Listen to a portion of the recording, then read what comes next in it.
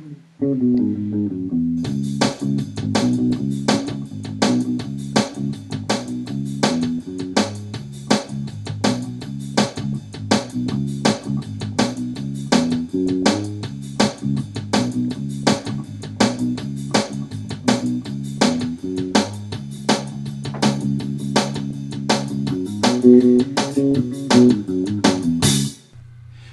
to TA1, everything you wanted to know about adventure racing and then some.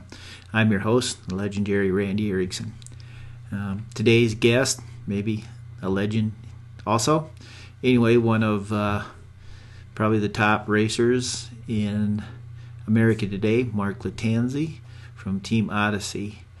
Known Mark for a while, met him first at Primal Quest in 2009, and then he led me on one of my funnest adventures, 2010 Untamed New England, where I spent a nice 4 hours with him heading down a mountain, covering almost 3 kilometers in those 4 hours. So it was a good time. There's actually a link to the video from that. Also in the show notes is a link to Mark's website and his other website, Navigation Tips for Adventure Racers, which is a really interesting site. Kind of geared maybe a little bit for beginning navigation, but I think even if you're really experienced, there's some things there you can find. So check that out after you listen to the podcast, and I think you'll enjoy it. And now, here's a tale from the trail.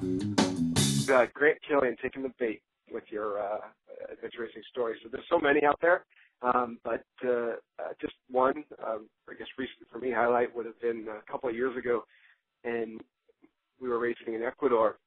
I'm going to say highlight. It's really, I guess, a low light, but I don't know. In the end, it's we're looking back on it with fondness. But the race was about a third of the way done. The altitude had really taken its toll on us, and we had biked and trekked and navigated our way squarely to mid to back of the pack of the race. But we were still chugging along, and there was a long trek leg that was just finishing up, and we crest the hill to get to this tiny village somewhere at the base of the Andes. Round the corner, and you see the transition area, and there's a little square in the town, and you can see all the cars. Our support crew vehicle was one at the end of the street, and that race was unique in that it connected local families with the race teams so that we could, I guess, experience some of the local culture. And they would also then transport our gear for us, transport our bikes and our foods. They became our staging effort for the whole week. And so the family was really generous. They took us to their house for dinner, and they took all this time away from their jobs and everything. But unfortunately, they were not accustomed to driving with bikes on the roofs of their car. And so the bike rack, which I guess they had borrowed from a bike shop somewhere, did not agree with my 29er when they went underneath in a low overhanging wire, I guess a volleyball net that was made out of like steel wire in some of the villages. That's what they had. So my 29er, the fork was snapped in 2 spots, and the frame pretty badly damaged. Definitely not rideable. My buddy's bike was a really nice one, Jason Reed. He had a full titanium that was 26er. And so his 26er did not take any damage because my 29er was just a bit further out, a little bit higher up, and my bike was the unlucky victim there. So bike was shot around the corner, and we realized when we saw on the roof was this jumbled mass of metal that things were not right. The support crew, they had tears in their eyes. They really felt bad because here they, imagined we'd taken all this effort, traveled to their country, and they had essentially, derailed this race for us.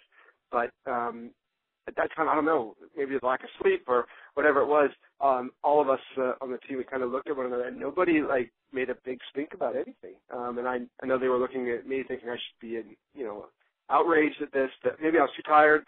I had so much sympathy for this family that visibly, the father and the son, they were all so upset, hand-wringing, and everyone in the team was kind of gasped when they saw us coming because they knew, oh, that's the team with the busted bike. And so I kind of laughed it off, and we looked around to see if in the village could we find, something to ride, and of course there's nothing, nothing we could do. So we had raced for about a third of the race, maybe a day and a half or two into this, 5-day race, and we knew that could have taken us back, I guess, to Quito and have several days before we fly back. We could follow and do as much of the race as we can just on foot with paddling and trekking. And so we did the latter. Still got to see beautiful parts of the Amazon and mountains and great sections. We did, fortunately, go unofficial then on the race course by that point, and spent a lot more time shuttled in our support crew's tight little tiny vehicle on these mountain roads as they shuttled us ahead, skipping over the bike legs. But now that's a couple of years in the past, I really don't look back all that time, fun opportunity with friends to go race in a beautiful part of the world. So go race in Ecuador if you have a chance. And the host family, I would have them support us anytime because there's no other family in Ecuador that's going to be more careful with a roof rack, I think, than that family. So instead of sending it to them, I'll give you their address. So really, very lots of gratitude. And hey, it's an excuse to get a nice upgrade on my bike. And thanks, Randy, for all you do. I'll be sending Grant some sweet Untamed New England gear. No, maybe I won't. But anyway, so that's a tale from the trails. So come on, people. I know there's a lot of really good stories out there, and I've got a whole box full of stuff from Untamed New England that I just love to send out. So the numbers are posted in the show notes. Hopefully, I don't know if anybody's tried the Skype. I should probably look, but try Skype, see if that works. And also, you can send a voicemail through Facebook. I want to thank everybody for supporting the podcast. If you haven't yet, you can go to iTunes, leave a review, hopefully a 5-star review, or you can go to adventureraceworld@podomatic.com and follow me. Still looking for some sponsors if anybody's out there, or if you'd like to donate to help with the podcast. Decided the easiest way to do it instead of all this other stuff is just go to PayPal and you can send a payment, donation, whatever you want to call it, to Legendary Randy Erickson Films at gmail.com. So I think that might be the easiest way. And once again, I'm available for video, photography, your own personal podcast, birthdays, weddings, adventure races, trail runs, mud runs, motorcycle races. I think that's about everything. So enjoy the podcast with Mark Lattanzi. So here you go. Thanks. I'm doing well. Well, how are you? I'm just fine. So I say I'm doing pretty good, other than we got a little light snow still coming down. Really? Yeah. So kind of like white rain, so it's not too bad. Oh, yeah, we're having 2 days of rain, I guess. So not just a little bit colder here, but everybody's really, really tired of it. Right. Yeah. So, well, thanks for talking again. Yeah. Did you see what happened? That I was backing up our last conversation. Yeah, you mentioned. Yeah, and the power went out, and when it went out, it literally took everything off the external drive and the whole file. And I mean, the good thing is it was my backup drive, so I still had everything there except our conversation. So who'd expect the power to go off on a nice night at 10 o'clock at night? But whatever. Yeah. So, and I just because I don't know why I've been thinking of this, but I remember this from 4 years ago at Untamed. When I first caught up with you guys, you said we're a really good team, but everything that could go wrong, we made every mistake that you could in the last 2 days. Yeah. Well, how do you keep going? Yeah. Well, that's what makes it fun, don't you know? Well, yes, I understand that, but I don't know why it struck me so. But I remember that, and I think about that all the time. But I mean, I know it's part of the racing, but how do you mentally get over? When something goes wrong, how do you get past it? Right. Well, it depends on what it is. If it's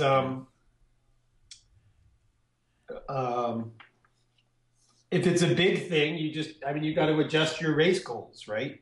And if it's not, then you just say, okay, well, we're a little behind where we were, but we just keep right on going, and everybody's going to have those little issues.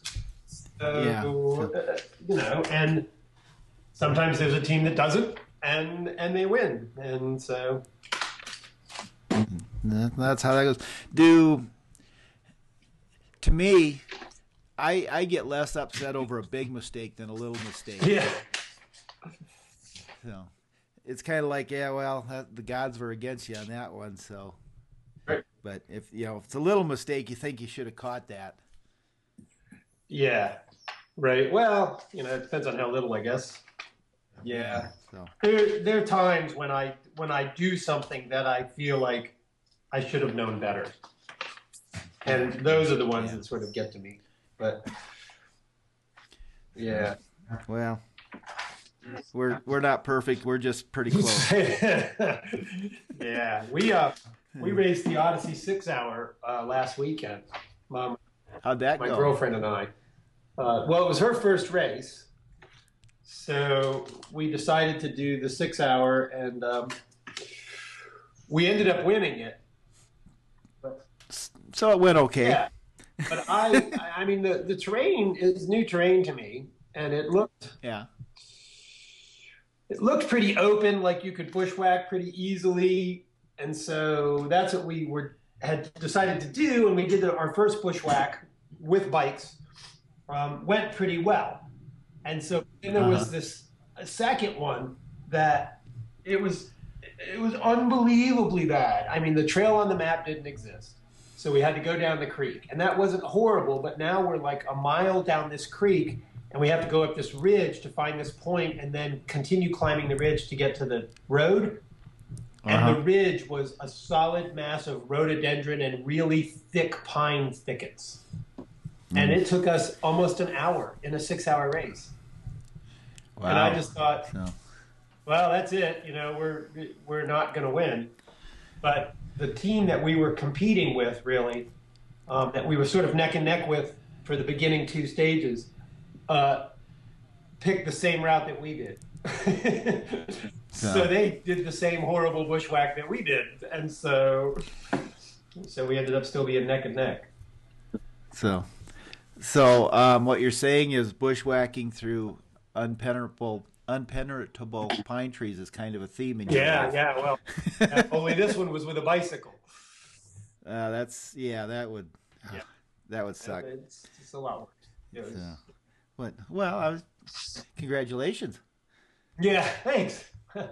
Yeah, Therese was really happy about it, so it was fun. Well, Did you create a monster now? Is she like, when's the next race? Yes. In fact. And so there goes your support now. Now you're going to be racing together. Yeah. Well, this is the first time she's ever even been to a adventure race. So. Cool. I took her to a Rogaine last fall, a 12-hour, and she'd never bushwhacked before. And we did a 12-hour Rogaine. So how long did it take her not to worry about bushwhacking? You know how it is. You start in and you're kind of pushing things away and you're looking for the easiest way, and then all of a sudden you just like bulling your way through. Right. Right. Yeah. Did she get that concept pretty quick? Well, she's with me, so she. Yeah, so she didn't have much choice. She's following me, so yeah. So we won't pretend that we didn't have this conversation before, but I think there's some different things. It is one of the things that's kind of nice, because after you talk to somebody, you think of some different things. But so how did you get started being an adventure racer? Back in 2000, a friend of mine who was in grad school at Virginia Tech asked me if I wanted to go with her to volunteer at this adventure race down at Nantahala Outdoor Center. And her brother was racing it. And we went down And it was actually Norman Trayson, two kind of old school adventure racers that were putting on the race. And so we went down and volunteered, and it was this horrible weekend, just constant rain, snow at elevation. And we were at this remote checkpoint, and all the teams were coming in really bad shape, hypothermic. And so we ended up, brewing up gallons of hot chocolate and putting people in hot cars. And we were out there for about 30 hours. And after that, we were all just sitting around, and I just sort of joked, I think racing it would be easier than volunteering at it. And Norman Trayson kind of agreed, and I signed up for their next race. I think there's some truth to that. At least when you're racing, you have a little bit. You're moving, so you stay a little bit warmer, and you have a goal being a volunteer, but there's a little bit more of a goal while you're racing. So it's hard to volunteer. Yeah, it's definitely work, and it's fun, but it's also it can be pretty miserable. Yeah, there was a gal in Butcher Gulch in Primal Quest, which is that first big kind of bike climb coming out of Galena. I don't know if you remember or not. She was up there, volunteer. I didn't even know who she was. Somebody that knew somebody. And they said, would you do this? And she said yes. She was up there for 2.5 days by herself. Oh, my gosh. With nothing. I mean, she had no book, no magazine, no music. And it's fine when all the teams are coming through, but there was probably a day where she was doing nothing. And that would have drove me a little bit crazy. Yeah, if it's your first time volunteering, you don't realize what you're getting into, Yeah. It's not so bad if you know and you can stock up on stuff and go and, you find a nice place to sit in the sun and wait for people to come. That's kind of enjoyable. Right. Yeah. So what was the first race you raced then? I don't remember the name of it, but it was down at Nantahala Outdoor Center in North Carolina, and it was a 12-hour. Okay. Yeah, and then we did all right. There was a swimming section that we weren't really prepared for. We had to beach the canoes, and then the trail that we needed was on the other side of the kind of a lake/large river, wide river. And one of the guys on my team couldn't swim, so he's like, "You didn't say we had to swim," and it's like, "Well, I didn't know." So we had to sort of work that out.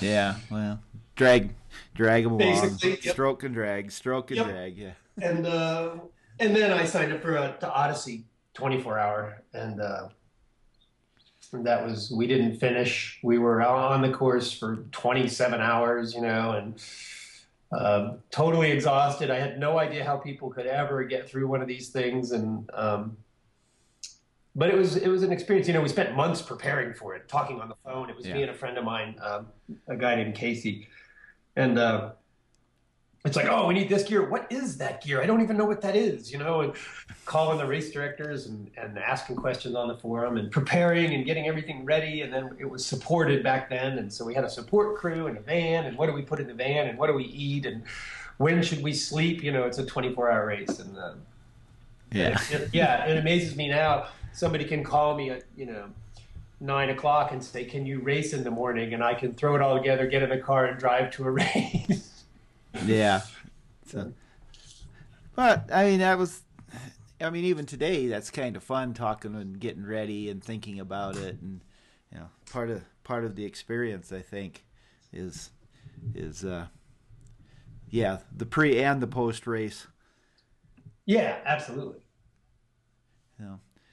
So you did 24, and even if you didn't finish, apparently there was something that you liked about it. So how long was it before then you were into, let's find a 4-day or an expedition race? Well, after that, I decided I needed to learn to navigate. So I signed up for some Rogaines up in Ohio that I had heard about. Oh. And And I did a couple more, like 12, 24-hour type races. And then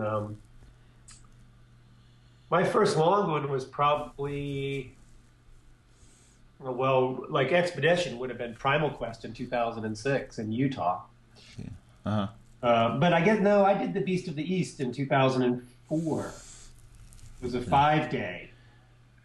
And that was sort of when I really got hooked on them, because my partner, we signed up for it, and this was with Kristen Diefenbach. And then they had to move the race because of permitting. They changed the time. It was, instead of in July, it was going to be in September or something. And she couldn't go. And so I ended up doing it solo. And you learn a lot about yourself after 4.5 days in the woods, mostly alone. So, yeah, I mean, obviously it was probably pretty cool, but I'm sure there were some low spots. Yeah, right. You know, but there are other teams too. You're not totally alone. Yeah. So, yeah. But so you did Primal Quest in Utah. Did you do Montana? Yeah. Then we signed And Montana and then South Dakota. South Dakota. So what's your favorite memory from Primal Quest? Well, from all three of those, Yeah, just so many. Yeah. Well, Utah, we got to the Castleton Towers at like in mid-afternoon, and by the time we'd climbed and rappelled and climbed again up onto the rectory, it's called, the sun was going down, and it was a bit of a lightning storm, and it was just spectacular to be standing up there with the whole desert sort of at sunset getting all red, you know, reddish and orange, and just it was so amazing. Yeah, sounds cool. I mean, I've heard stories about the ropes course in Utah. Did it match all the stories that I've heard about how great it was and how long it was and how hard it was? It really did. You know, it had 2 rappels that were over 400 feet. And then it had a couple in the 200-foot range where you're in the high desert and you rappel down into a slot canyon, you know, and you really feel like, wow, I guess we have to figure out how to get out of here now. You know? We can't go back the way we came. So interesting. You know, that's the one thing that has been missing from races since Primal Quest is a really epic ropes course. I think people kind of miss that a little bit. Yeah, I guess they're just so expensive to set up, and the liability, you know, and a lot of people are really under-trained and experienced to do those ropes courses. They sort of... Well, and there's only a certain amount of areas where even physically you can do that. I mean, you need, you know, like the canyons in Utah or the Needles in the Black Hills where you could actually set it up. And I suspect Utah was the same way, that it was part of the flow of the race. Yes, exactly. You were like going across the desert, you know, or a cliff, and then there would be a rappel back down to the river, and it was just, you know, there was no, oh, if you don't want to do it, you can go around. There was no around. Yeah. So, yeah, that's I think kind of missing once in a while. Somebody will put something in just so they can say they have a ropes course, and maybe not. Right. Yeah. But you know, we talked before about Belize, and that sounded like that was a pretty cool race. So, you know, walk me through that again. You know, you had that seems to be another theme you have is sunrises and sunsets in really cool places. Yeah, we Team Odyssey went to Belize, and it was, I guess they called it a 3-day race, 3.5-day race. But it really was more about highlighting all of the amazing geographic features in Belize. Waterfalls and caves and some of the Mayan ruins. one that really stuck out for us was it's the largest Mayan pyramid in Belize. Yeah. And I'm trying to remember the name of it now. It's been a couple of months, but anyway, the checkpoint was on top. Yeah.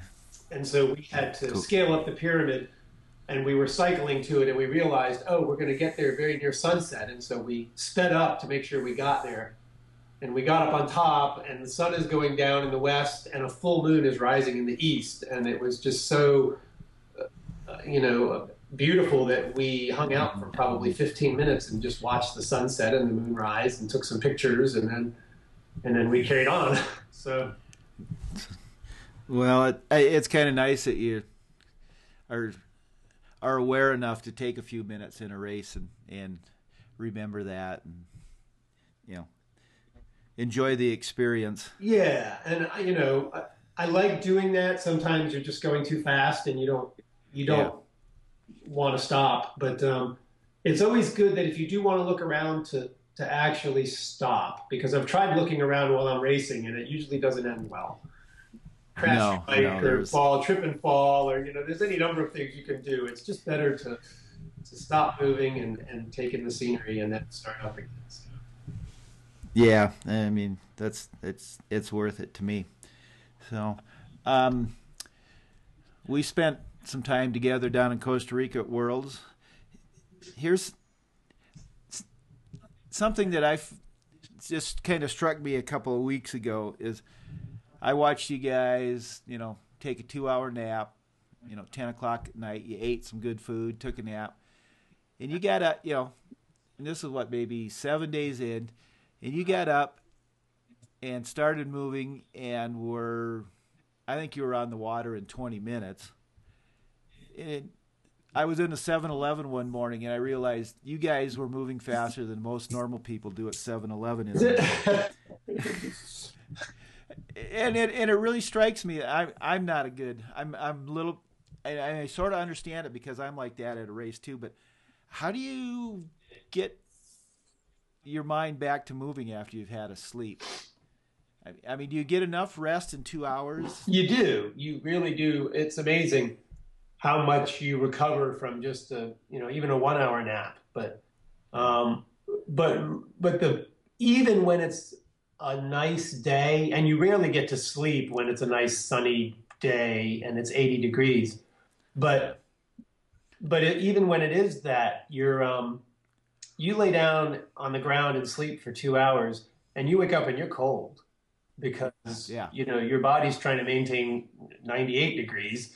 And the outside temperature is just not that. And so it's very easy to get moving because that's the thing that warms you up. So you just want to get cycling or running or just moving again, just because you have that core chill where you're just cold. Yeah. Okay. I mean, that makes sense. Yeah. I want to get moving again. So do you have a normal sleep strategy in a race? Say, let's talk, an expedition race, 10-day race. I mean, do you have a routine that you try to get into, or is it always just playing it sort of by ear? It's very situational. Teams, we always talk about it. What's our sleep strategy going to be? Are we going to go through the first night? A lot of teams like to just go through the first night and then sleep sometime where it's convenient. If there's a dark zone, do we try and make the dark zone and sleep there? What makes the most sense? So you always have to look at that. But in general, the steady state is sleeping, 1 to 3 hours every night. Once you get going, the first day, sometimes you don't sleep because you're just full of energy. Yeah. My preference is to try and sleep for a longer amount of time, but fewer actual sleeps. So, I think you do better if you sleep for 3 hours, but you have to have the conditions to do that.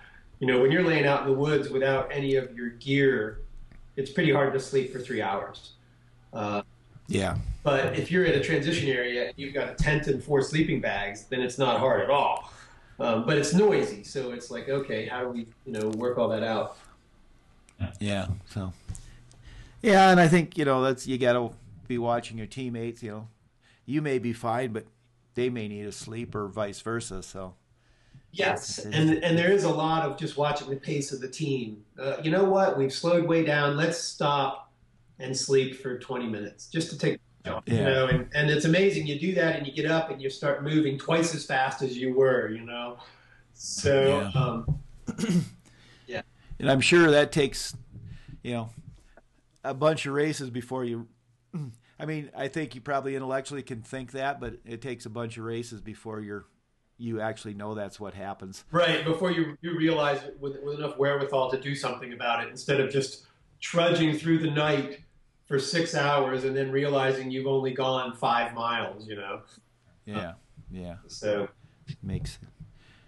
What was the worst part about Costa Rica at World Championships? Yes. You want to make a list? Yeah, I was going to say a lot of worst parts about that race.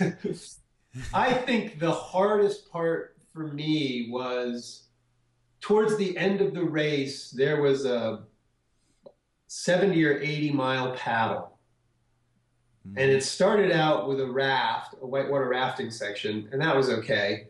It's actually a lot of fun. And then you got into kayaks, and they were sort of big sea kayaks.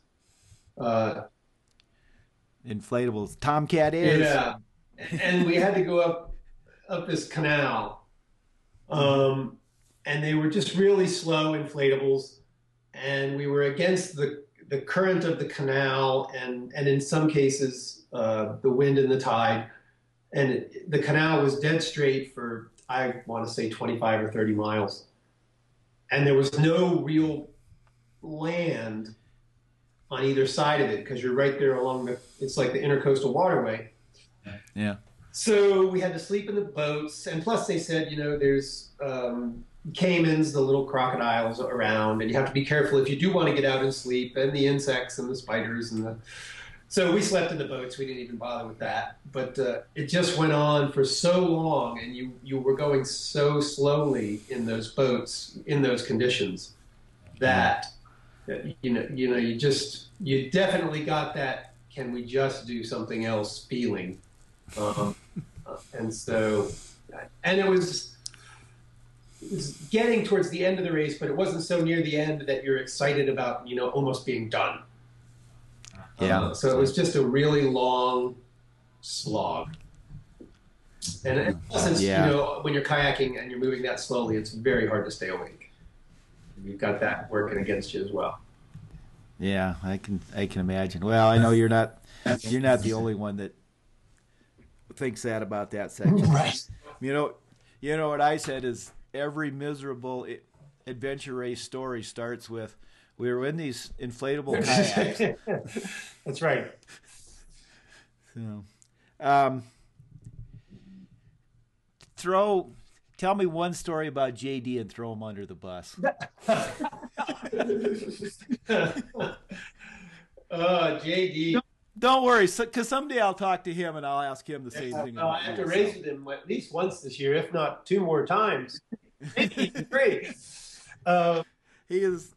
I remember a story about JD, and this isn't throwing him under the bus, but it's we're in Patagonia, which is a hard race, and we're out just in the middle of the wilderness with not a lot of good landmarks to know exactly where we are. The maps are 1 to 100,000, and they're satellite photos with elevation data overlaid on them, and so they're not very good. And we're in this place where we have to decide whether to go right or left in these 2 canyons. And I'm looking at the maps trying to figure it out. And I guess I took too long trying to figure it out. And JD's like, we can't just stand here. We've got to keep moving. And his mantra is constant forward motion, CFM, come on, we just have to keep moving. And I'm like, JD, we can't keep moving until I know which way we have to go. So you're just going to have to wait. And he's like, no, man, come on, let's just do it. Just pick a way and we'll go and we'll figure it out. And it's like, no, I'm going to figure it out here. And so we had I mean, it wasn't even a meltdown. It was just all right, a thing. And so I looked at the maps probably for another 5 or 10 minutes, and then, all right, I think this is the right way, and off we went again. But yeah, there you go. Do you know Taz Laurie? Yes, I do know Taz. Maybe him and JD ought to race together. They would never stop moving. Yeah, well, yeah. I'm a big fan of Who knows where they'd end up, but they'd never stop moving. Right. So what do you got? You said you might race with JD this year. What do you got planned for this year? Well, we're going in August. We're doing the ITERA World Series race, which is a 4 or 5 day race, I guess, in Wales. And that one's all a go. That'll be me and JD and Brent Friedland from Goals and Jen Moose, my teammate on Odyssey. So we're doing that. And then JD and I are also looking at an OMM marathon in Iceland over Memorial Day. So it's a pairs race. And he's actually supposed to call me this afternoon to see if he can get time off. And if he can, we're going to go. And then he might end up on our Worlds team. We've got a team going to Ecuador in November. And we're just waiting to see if an Odyssey person can join us. And if not, JD is probably interested and certainly capable. Yeah. So who are you thinking about Worlds with? Just your Odyssey team? Yeah, it's Team Odyssey. It's myself, Jen Moose, Shane Hagerman, and then we're waiting on Andy Bacon to see if he can shake himself loose. I mean, it's a lot of time and money, and so. So, what do you think about the course and the altitude that they're talking about doing? Well, I mean, obviously you got to do it, but I mean, does it concern you very much, or do you think are you fine with it, or? I mean, because I've heard. Well, actually, I talked to Nathan Fave, and he's not a big fan of races at altitude. He says it kind of ends up being a sort of a crapshoot. Well, it's a crapshoot if you don't know how yourself and your teammates react at altitude. I mean, I've been up at altitude enough that I know what I can handle and what will be a problem. And the high pass they're saying is about 16.5. Yeah. But it looks like you're just going up and down. You're not spending much time there. Correct. They said 3 minutes at that kind of, or 3% at that elevation. Yeah. I don't know what 3% of 8 days is, but it's quite a bit actually. Now you think about it. Right. It's 6 or 7 hours, right? Yeah. But I don't know how my team is going to react. Yeah. But the organizers have said we've learned from our past mistakes, and we're not going to send people up and over the pass on day one. There'll be some racing that occurs at lower elevations to acclimate everybody before they have to go up and over the pass. And so, well, yeah, that makes sense. Yeah, I mean, it looks cool. You start in the jungle and just walk a straight line till you get to the ocean. How hard can that be, right? Right. Yeah. Sure. So, well, and the other thing that Nathan pointed out and makes sense is there's not a top team in the world that lives at altitude. So you are all, starting at the same baseline. So, other than he laughed because Kyle Peters is trying to buy a altitude tent. Right. Yeah. Well, there's some teams I already know that are going to go there, at least a week early and Quito. And so just that week that'll help. Yeah, that's a big difference. When we were doing a lot of mountain bike racing, inevitably, like we'd go to Leadville for the mountain bike, the 100-mile, and we'd have to race on the third day.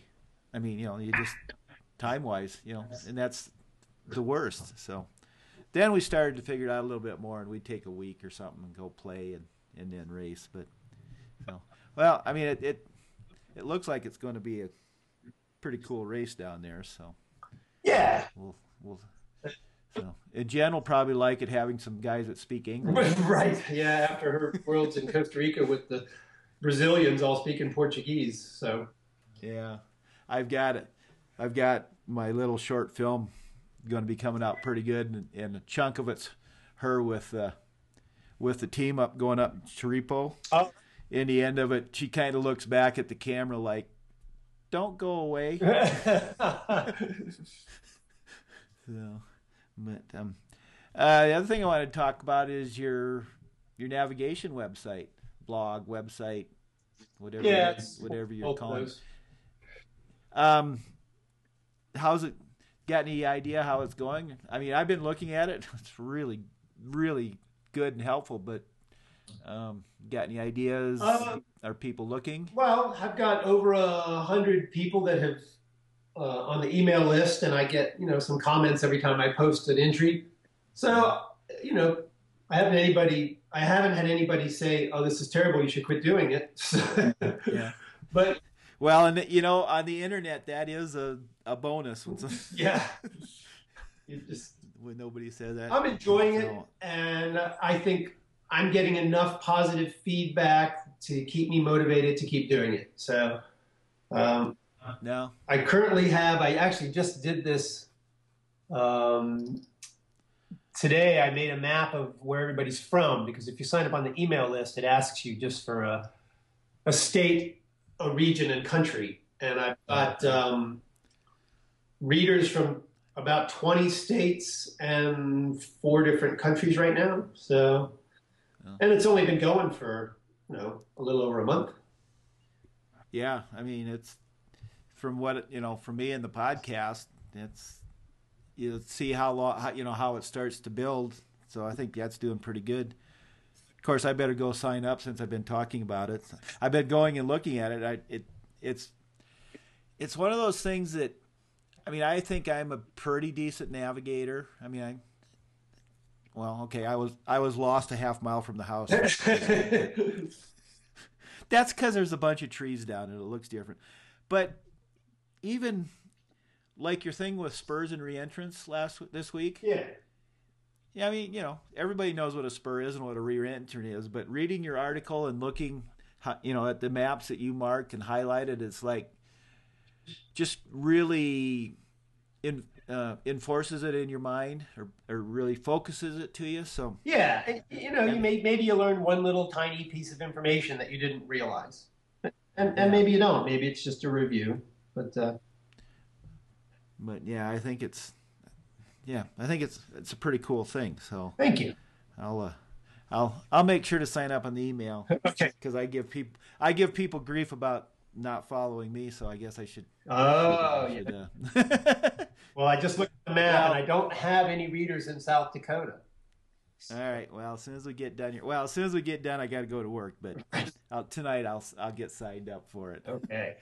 So, I give Paulette grief because she doesn't even like my Facebook page yet for the podcast. But and I guess the other thing that we talked about last time was the run around the gorge. How's that going? All right. Yeah, I put on a 2-day, 41-mile stage trail run in New River Gorge, and this is year 5, so it's getting some traction and some repeat runners. And I just sort of opened that up for entries a month ago, and I've already got, I guess, 10 paid people coming. So for this time of year, that's pretty good. And the most I can have is 50 anyway. So, I'm pretty happy about that. Yeah, and it's kind of sort of like an all-inclusive weekend thing. Correct. It's sort of 2 races, right? You race on Saturday and Sunday, and for $350, you get 2 nights in some cabins with hot tubs and 6 catered meals, and then all of the race prizes, transportation to the starting lines. And so that's all the one price. That's all you're going to have to pay, and come and have a good weekend. Plus, it's set the 4th weekend of October when all the leaves are changing, and so there's a lot of pretty colors, and it just makes for a really beautiful run. And it sounds cool. I think, I don't know, Paulette and I kind of talked about it. We may be done by she may be done by the end of that time. So, and I may be starting to pack for Ecuador. Okay, here's a question, and I've got a lot of answers. All right, you're going to Wales. You're probably a little more efficient than most people.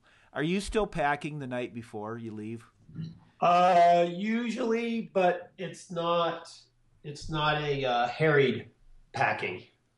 I just keep a notepad on my desk, and I'm pretty much packed a few days before, and then if I think of something that's not in there, I write it down on the notepad. And so, the night before, I just go through that and make sure all that is somewhere in my kit. Yeah. I've asked that of a lot of people, and you start 6 weeks in advance, and when I went to Costa Rica, my goal was to be packed 2 nights before, and I didn't make it. And it was a specific. I'm going to do this. And right. So, yeah, but until that pressure of I have to do it, right? Yeah, there's something about that. But it's also kind of fun to have everything laid out, and you're looking at it and thinking about it, and we have a room downstairs. It's our gear room, and it's just lay everything out on the floor when you start to get ready to go.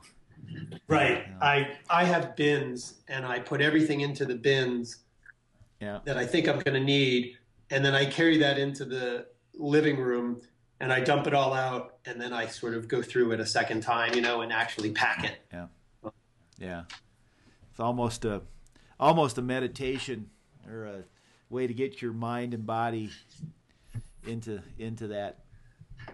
Let's go racing. Yeah, well, Costa Rica was interesting for me, not Costa Rica, but Belize, because I went to Costa Rica and did a 6-day stage trail run. Okay. And then I went from Costa Rica straight to Belize, and so I had to pack for the 2 races. That would. Mm-hmm. Yeah, and so it was a lot trickier because I had to bring gear with me to Costa Rica, and then I left my bike and my other race gear with teammates to bring down. And so, for the most part, I got it right, but a couple of things ended up in the wrong box, and it's like, where is that? And then I realized, it's in the other box, and so I don't have it. So, well, nobody's feeling sorry for you, right? Well, yeah, I've gotten that feeling. Yes, right. Yeah. I had a conversation with a gal last night. We actually had a meeting for the World's Rogaine, and she says she's one of these people that are stressed all the time. I said, well, become an adventure racer because they're never stressed. Yeah. And I know that's not true, but racers deal with it so much. And is it, there's always somebody before a race that their bike didn't show up or their gear bit didn't show up, and they just sort of deal with it. Right. Borrow from the racers and figure it out, right? It's just another problem to solve. Yeah, and do you think our problem solvers, do they go to adventure racing, or do you just learn to problem solve because you're an adventure racer? Chicken or egg?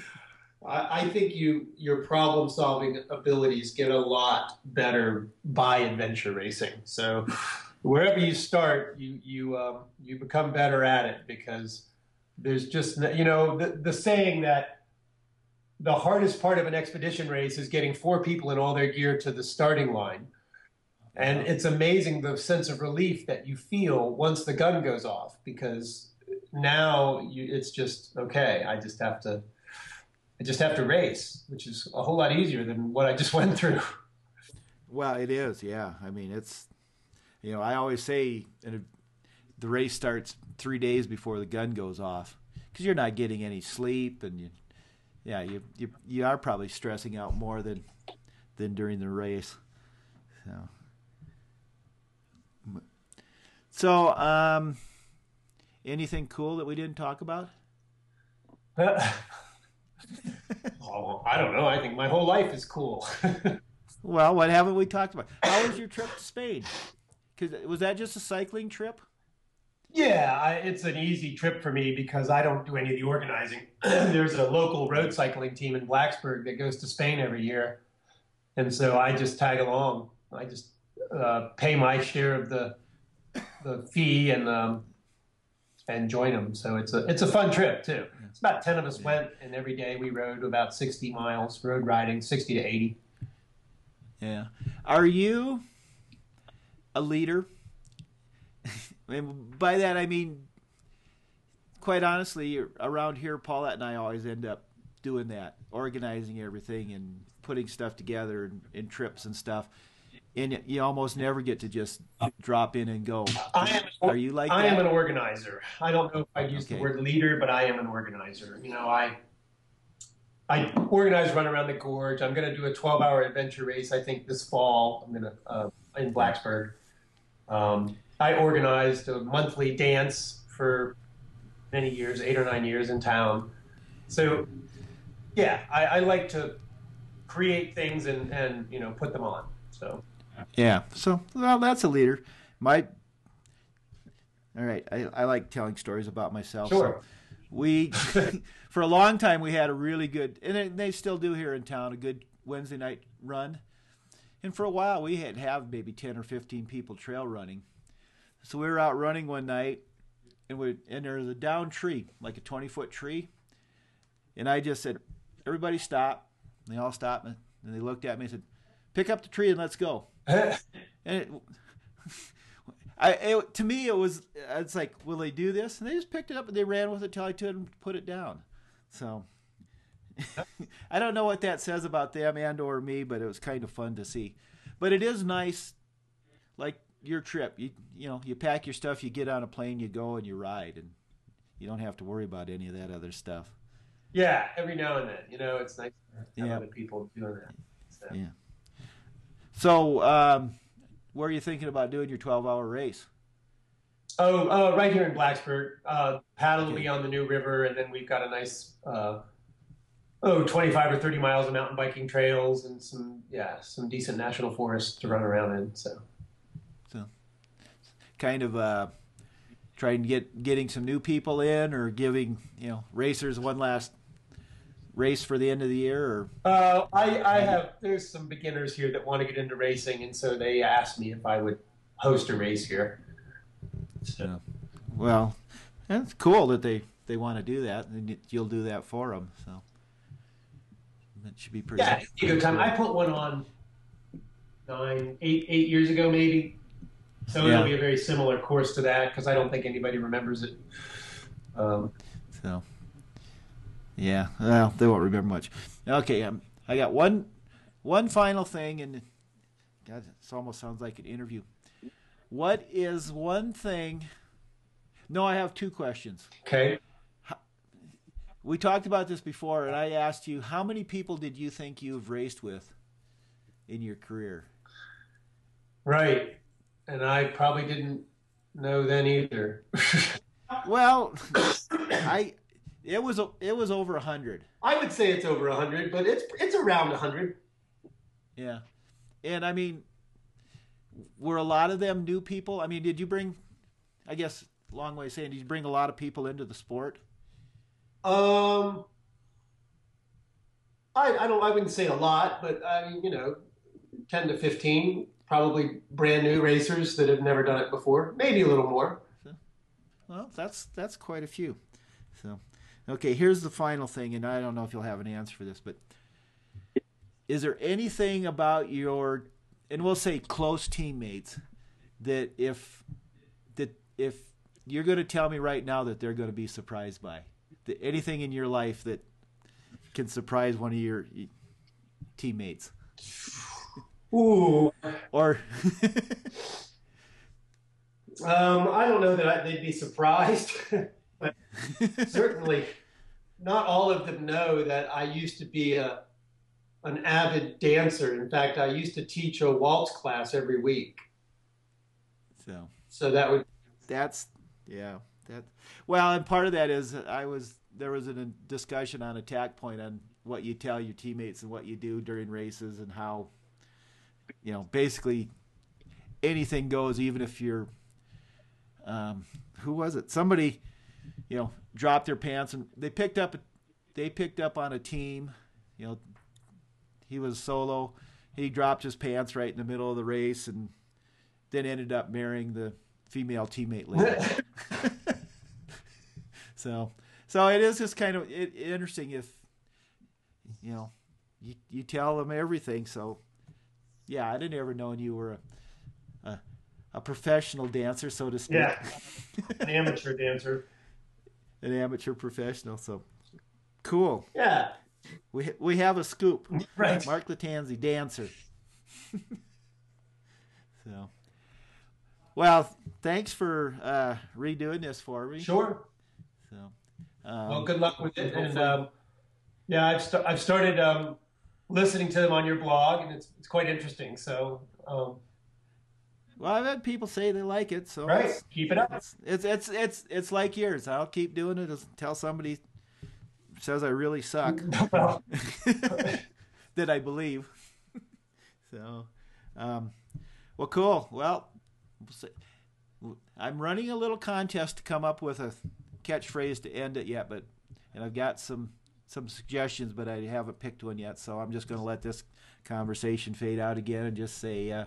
Thanks for talking, and we'll see you somewhere down the road later this year, I hope. Yeah, all right. Very good, Randy. Good luck. I guess you're helping with the World Rogaine Championships. I wish I could be there this year. Yeah, well, Wales, Black Hills, you got to pick one. You've been to the Black Hills. Yeah, that's right. So, okay. But, all right, thanks. Talk to you later. Yep, see ya. Oh. I know I'm drunk now. Ladies and gentlemen, I forgot my favorite man sitting over there. His name is Mr. Doubleina, Mr. Bob Doubleina, Mr. Doubleina, Mr. Bob Doubleina, Mr. Doubleina, Mr. Bob Doubleina, Mr. Doubleina, Mr. Bob Doubleina, Mr. Doubleina, Mr. Bob Doubleina, Mr. Doubleina, Mr. Bob Doubleina, Mr. Doubleina, Mr. Bob Doubleina.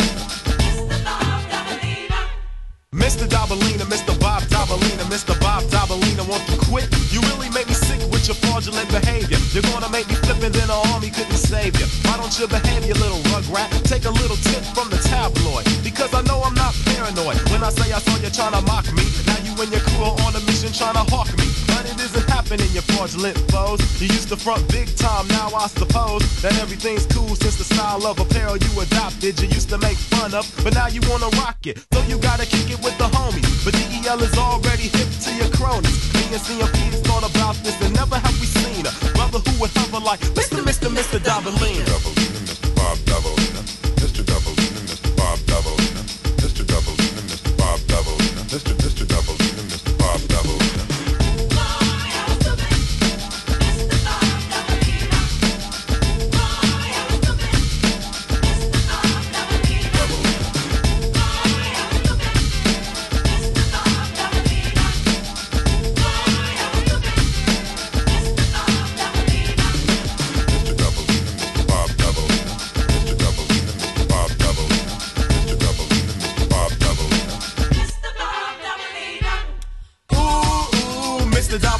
You thought you could manipulate, you thought you could fool me. Ooh, Mr. Doubleina. Cheech Wizard put me on a stuff and then he schooled me. Friends could be fraudulent, just you wait and see. First he was my money grip, then he stole my honey dip. Mr. Doubleina is a serpent, don't you agree?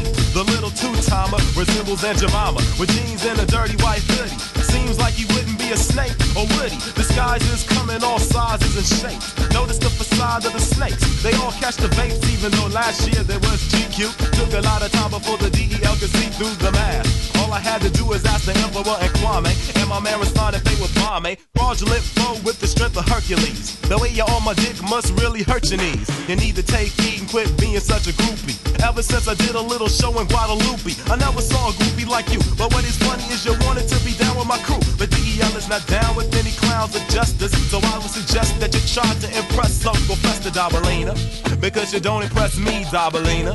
The style of dress is not the key, Doubleina. It's all in the mind and the heart, so you should start by remembering you gotta pay a fee, Doubleina.